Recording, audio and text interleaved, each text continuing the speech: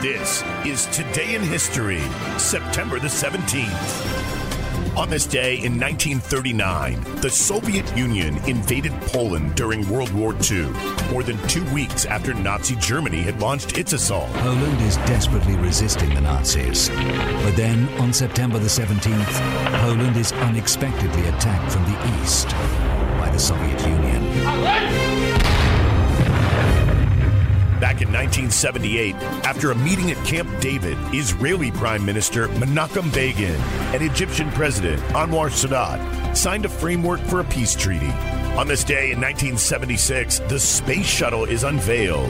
On September 17th, NASA publicly unveils the Space Shuttle for the first time, the Enterprise, during a ceremony in Palmdale, California. The shuttle's first orbital flight is scheduled for March 1979.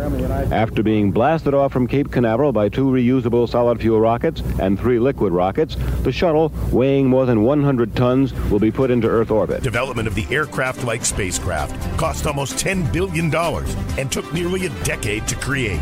In 1977, the Enterprise became the first space shuttle to fly freely when it was lifted to a height of 25,000 feet by a Boeing 747.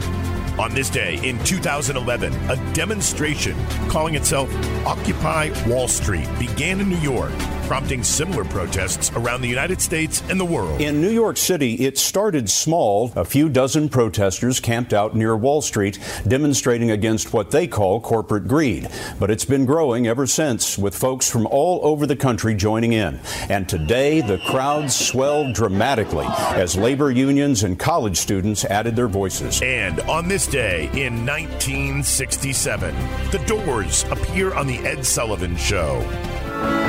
For the first and last time, the Doors appeared on The Ed Sullivan Show on CBS television, September 17th. The group was banned from the program after Jim Morrison ignored a producer's request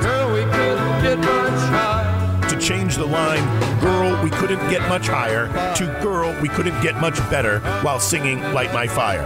The song was broadcast live, with producers scrambling to figure out what to do.